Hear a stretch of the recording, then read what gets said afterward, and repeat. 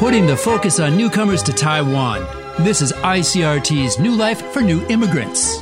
挥洒汗水与泪水，新住民在台湾开辟家园的心声，请收听新住民新人生。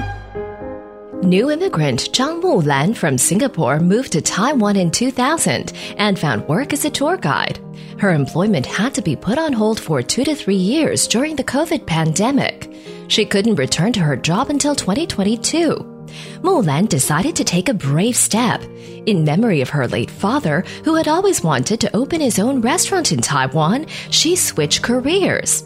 Showcasing the delicious Singaporean cuisine of her childhood, Mulan opened her own Singapore shrimp fried noodle store, using her father's signature recipe in his honor.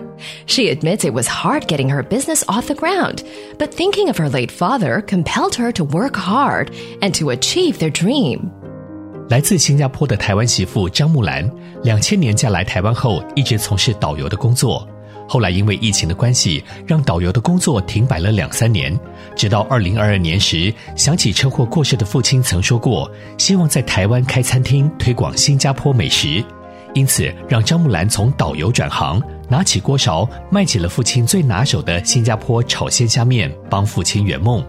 张木兰表示，这样的转换初期虽然会遇到一些挫折，但每每想到这是过世父亲的梦想，就让他有再坚持努力走下去的动力。如今这间新加坡美食餐厅也广受老饕的喜爱，张木兰始终相信，只要努力，没有做不到的事。